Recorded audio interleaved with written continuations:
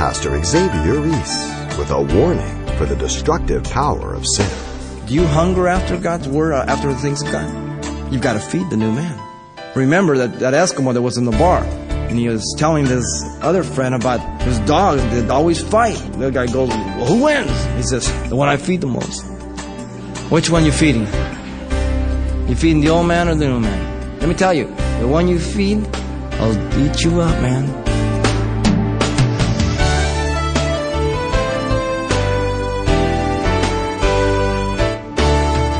Welcome to Simple Truths, the daily half-hour study of God's Word with Xavier Reese, Senior Pastor of Calvary Chapel of Pasadena, California. In sports, it's always a pleasure to see a well-executed play. But that success is cloaked with hours and hours of practice and submission to the words of the coach. And coming up, Pastor Xavier brings to light the importance of living for the Lord and His righteousness and not your own. More simple truths he draws from the book of Philippians. Let's listen. Philippians chapter 3, verse 8 through 11. The message is entitled, Man's or God's Righteousness. As he begins chapter 3, verse 1 and 3, he points out the righteousness of the Judaizers, which was the law. Verse 4 through 7, he points out his own righteousness before Christ, which was also the law. And then he points out the righteousness of Christ in verses 8 through 11. We want to focus our attention on Paul's settled conviction about the righteousness of Jesus Christ to be accepted by God, which is described in three ways. Let me read our text for us. Yet indeed I also count all things lost for the excellence of the knowledge of Christ Jesus my Lord, for whom I have suffered the loss of all things, and count them as rubbish, that I may gain Christ, and be found in Him, not having my own righteousness which is from the law, but that which is from faith in Christ, the righteousness which is from God by faith, that I may know Him and the power of His resurrection, the fellowship of His suffering, being conformed to His death, if by any means I may attain to the resurrection from the dead. Paul's settled conviction about the righteousness of Jesus Christ to be accepted before God is described in three ways. First, in verse 8, Paul's deliberate choice is declared. Listen to him. Yet, indeed, I count all things lost. He has mentioned some things in the previous verses about his previous life apart from Christ, his religious life. And he counted those lost, but now he adds the word all. Paul no longer saw his works as valuable, but was able to properly assess the inferiority of man's righteousness. That's only by the grace of God, people. When the light of the Holy Spirit comes to your life and you see yourself for who you really are and where you stand, you will shake. You will shudder before God.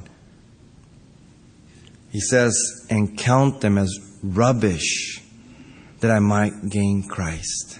You see, he's able to assess it properly now. Listen to his words. Not having my own righteousness, which is from the law, but that which is through faith in Christ. The law cannot make a person righteous, but only prove that he is unrighteous. The legal standing of sinful man is through faith in Jesus Christ. In Christ Jesus is a favorite phrase of Paul, describing his position as well as ours before God. And it's found some 27 times in the Epistle to the Ephesians, where it describes that we are seated with Him in the heavenly places.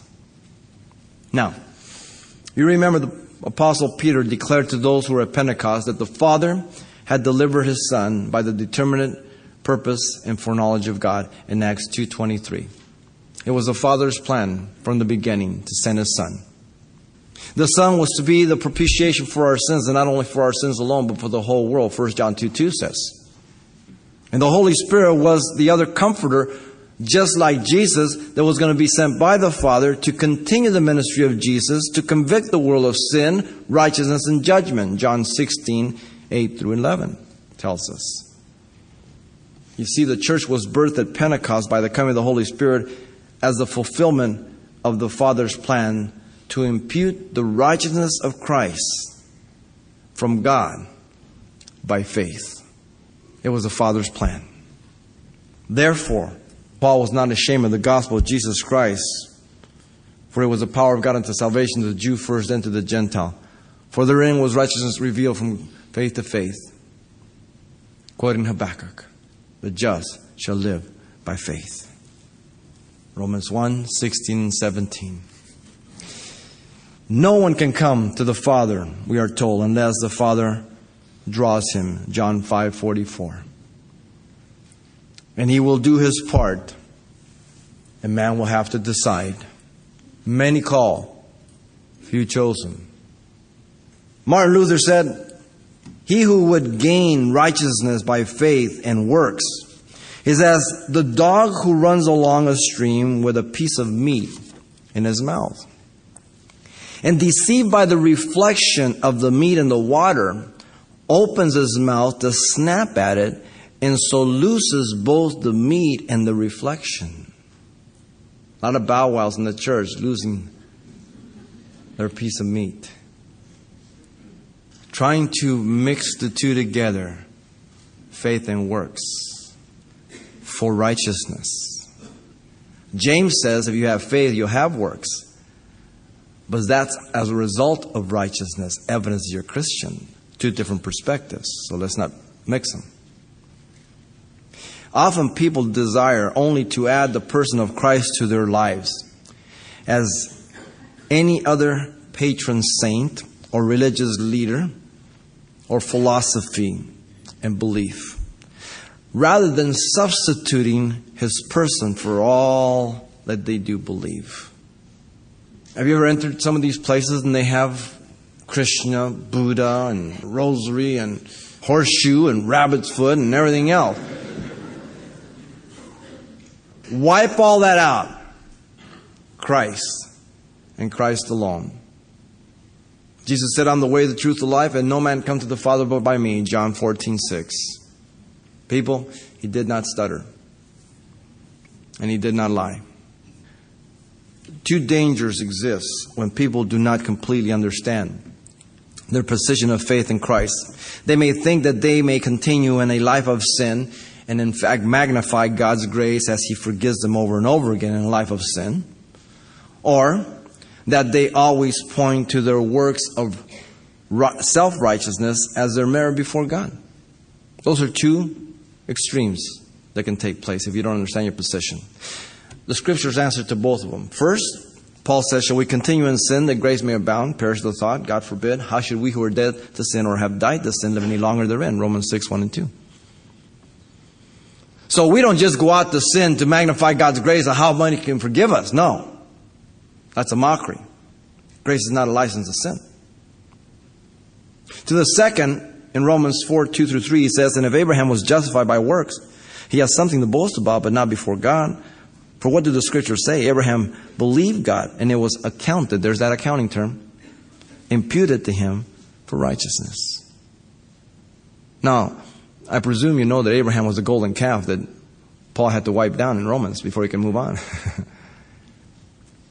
Once he was melted, that's it. Jew and Gentile were all guilty before God. They were on their faces. Other people think that the plan of God of salvation was only for good people.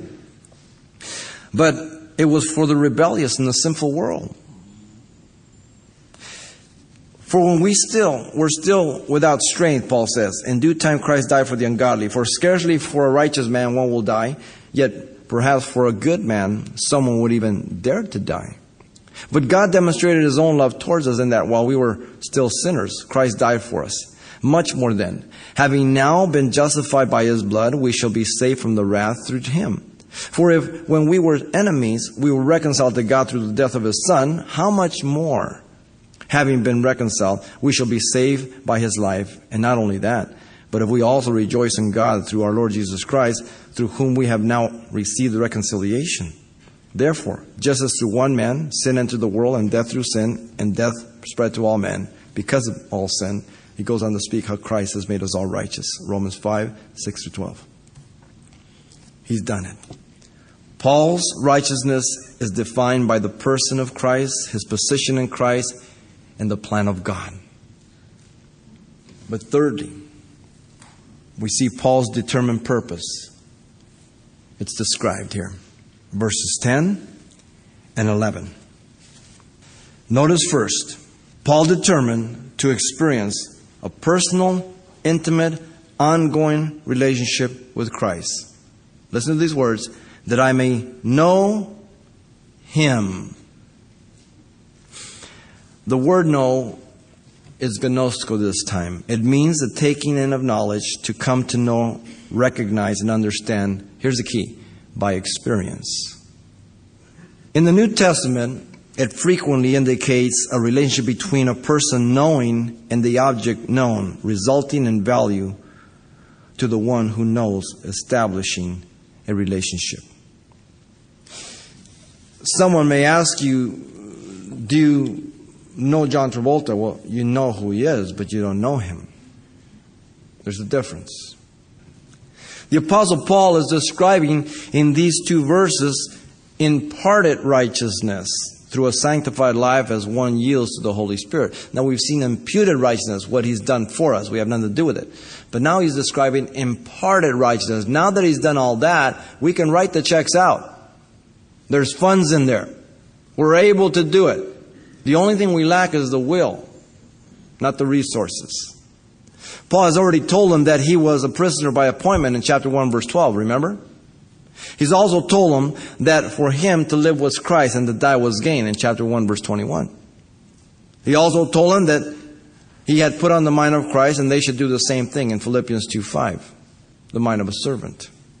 And he repeatedly told them of his rejoicing for the gospel as well as for them, and that they should do the same, being evidence of life in the Spirit. He tells them that in chapter 1, verse 18, verse 26, 2:17, 3:1, and he'll tell them a whole bunch of other times in the rest of this chapter and in chapter 4.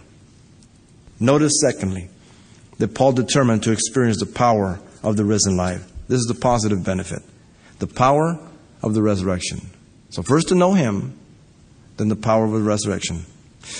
To know by personal experience the potential of the new life to be set free from sin nature and respond as a new creature. 2 Corinthians 5:17 says, old things pass away, everything becomes new. A man's a new creature, old things pass away. That's the scripture I put on my dad's tombstone. So everybody's looking for their relative, comes by there, they get the gospel. To be experiencing the benefits of the new life, even as Paul describes them to the Ephesians in chapter 1, verse 15 through 20. Understanding, illumination, wisdom, strength, might. To be completely aware that His divine power has given to you and myself everything pertaining to life and godliness. In 2 Peter 1, 3 through 4. God has equipped me for everything that will ever happen in my life. Okay, hear me out. And how I can respond. Godliness. There isn't a thing, there isn't a tragedy, there isn't a disappointment, whether it's under His direct control or whether He allows it by the evilness of another person, that I cannot handle through Him in a godly manner. I need to understand that, because those difficult times will come. Betrayal will happen. Disappointment, count on it. But I can be like Christ by His grace. Thirdly, Paul determined to experience oneness with Jesus in the difficult times. This is the negative. Listen, to know the fellowship of His what? Sufferings. The word fellowship, koinonia, is a very rich word, and it can't be translated by any one English word. It means oneness, participation, commonness. It has the idea of reciprocal benefit with the motive to benefit the other person. He's already talked to him in chapter 2 about that. It is used for the Lord's communion table. It is used for the financial contributions of the saints. It is used in the believer's interaction throughout the New Testament. The determined purpose to know the fellowship of Christ's sufferings is not teaching masochism or the practice of penitence by inflicting physical pain to oneself in order to merit one's worth before God, as the Catholic Church taught for so many years. Sleeping on beds of nails and afflicting yourself. Martin Luther used to do that all the time. Trying to be worthy before God. Then he read Romans, read Galatians, he was free. It's all been done. What a dodo. Move on. It is determined and a determination to not live after the flesh, denying one's own self-will as a disciple of Christ. Did not Jesus say, if any man desire to come after me, let him deny himself, pick up his cross, and follow me? In Luke 9:23. The word deny means to lose sight of yourself. That is our biggest problem. If we do not lose sight of ourselves, we will live for self. Remember the middle letter of the word sin, I. There's the problem. I must lose sight of myself. It is saying no to sin, causing the believer to suffer through the trials and tests. Let me tell you, every time you say no to sin, you experience suffering in the flesh. You know why? Because this flesh loves sin. Doctor already told you have high cholesterol, and you're thinking of, hot fudge, banana splits. And it's painful to deny yourself, right? Listen to Peter, 1 Peter 4:1 and 2. Therefore, since Christ suffered for us in the flesh, arm yourselves also with the same mind. There's the words of a soldier. Arm yourself with the same mind. For he who has suffered in the flesh has ceased from sin and living after sin, that he no longer should live the rest of his life and time in the flesh for the lust of the flesh, but the will of God. If you're going to live for the will of God, you're going to experience suffering and death every day in the flesh. Beloved, do not think it strange concerning fiery trials, not just trials, fiery, real hot ones, which are to try you as though some strange thing has happened to you, but rejoice in the extent that you partake Christ's sufferings, that when His glory is revealed, you may also be glad in exceeding joy. 1 Peter 4:12 and 13. Let me tell you, life is difficult and hard. You might as well go through it with Christ. It's like if you got to play football, put the stinking helmet on. You know what I mean? But see, suffering also includes physical persecution for living godly. If you are reproached for the name of Christ, Peter says, blessed are you, for the Spirit of glory of God rests upon you. On their part, He is blasphemed, but on your part, He is glorified. But let none of you suffer as a murderer, a thief, an evildoer. Listen, how interesting. As a busybody in other people's matters. He includes being nosy, along with the sin of murder, thieves, and evildoers. God sees it all the same.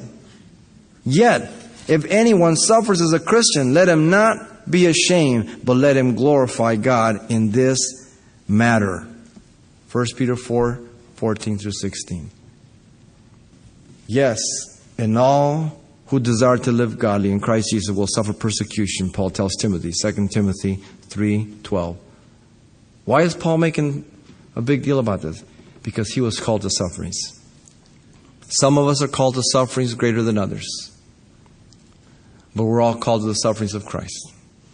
As a matter of fact, Paul tells the Colossians in Colossians 1:24, since Christ is no longer present in a physical body here, and I am, they take it out on me. It's the way it is. But notice fourthly, here Paul determined this would result in being Christ-like in this life. Being conformed to His death. The word conform means to be fashioned and like in appearance. The believer is predestined to be conformed to the image of His Son, Christ Jesus, Romans 8:29 says. That's what we're predestined for. If you are not being conformed to His image, maybe you're not predestined. You say, what do you mean? Well, then get on with it. Don't straddle the fence. The believer will ultimately be conformed to Christ's glorified body, and I'll get to that at the end of the chapter in verse 21. The same root word is used in all these cases. Metamorphosis. It's taking place a day at a time, and it'll be finalized when we're just like Him. You see, Paul is talking about an ongoing transformation of our spiritual lives, even as he declares in Romans 12:1 and 2, conclusion of the whole matter. I beg you by the mercy of God that you present your body a living sacrifice, holy and acceptable to Him, which is your reasonable service. And don't be fashioned to this world system, but be transformed by the renewing of your mind. The word transform is metamorphosis there. To prove what is that good, acceptable, and the perfect will of God. That's the bottom line, people. You see, Paul expresses the concept of Christ's death and how it is to be modeled in us daily throughout the Scriptures. Read Romans 6, 2 Corinthians 4. Everything in verse 9 and 10 describes a person, listen, who is hungry for the things of God. Now, we all can identify with hunger, right? I mean, when you're hungry, and you think of this, think of that. Do you hunger after God's Word, after the things of God? You've got to feed the new man. Remember that Eskimo that was in the bar, and he was telling this other friend about his dogs, this white and black dog that always fight. The guy goes, well, who wins? He says, that's easy. The one I feed the most. Which one you feeding? You feeding the black one or the white one? You feeding the old man or the new man? Let me tell you, the one you feed, I'll eat you up, man. You can't blame nobody. You're feeding them. Fifth and last, look at verse 11. Paul determined he would one day take the ultimate step and be resurrected. If by any means I may attain to the resurrection from the dead. There is no doubt in Paul's mind that every believer will experience the resurrection. There's no doubt here. If by any means has no doubt, it's only his desire that will be the ultimate goal. The word from is ek. It means out from the dead.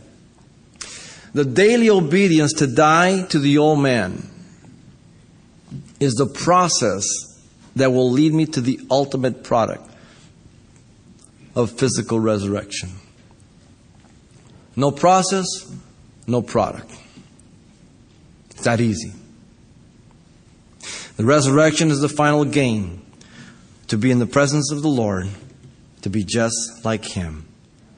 This is Paul's application for us in view of the righteousness of Christ lived out daily and finalized in His presence. Paul is describing nothing but the life of the Spirit. As he told the Galatians in Galatians 2:20, I have been crucified with Christ. It is no longer I who live, but Christ lives in me. And the life that I now live, I live by faith in the Son of God who loved me and gave Himself for me. Crucified. Paul's determined purpose is described as personal and the power of the Spirit beyond his own ability and waiting to be glorified. And so Paul has declared a settled conviction about the righteousness of Jesus Christ to be accepted by God in these three ways. Paul's deliberate choice has been declared. What is your choice of righteousness? Paul's desired righteousness has been defined. How do you define yours? Paul's determined purpose has been described. What is your determined purpose? To be more like yourself or more like Christ? The Chinese character for righteousness is most interesting. It is composed of two characters. The first, a lamb. The second, the pronoun me. Between me, the sinner, and God, the Holy One, there is interposed by faith the Lamb of God. By virtue of His sacrifice, He has received me on the grounds of faith, and I have become righteous in His sight. Pastor Xavier Reese, and a decision everyone will have to make. A decision that will direct your life for eternity. Today's message is available as always for only $4. The title to ask for is Man's or God's Righteousness. And by the way, this will also include everything Pastor Xavier shared the last time we were together as well. Once again, the title to ask for is Man's or God's Righteousness. Or simply mention today's date. Make your request by writing Simple Truths, 2200 East Colorado Boulevard, Pasadena, California, 91107. Or to make your request by phone, call 800-926-1485. Again, that's 800-926-1485. Or the address once again is Simple Truths, 2200 East Colorado Boulevard, Pasadena, California, 91107. And please be sure and include the call letters of this station somewhere in your correspondence. This information is helpful when we check on the impact of this outreach in your area. What does it take to be spiritually successful? Find out when you join Pastor Xavier Reese next time on Simple Truths. Hope to see you then.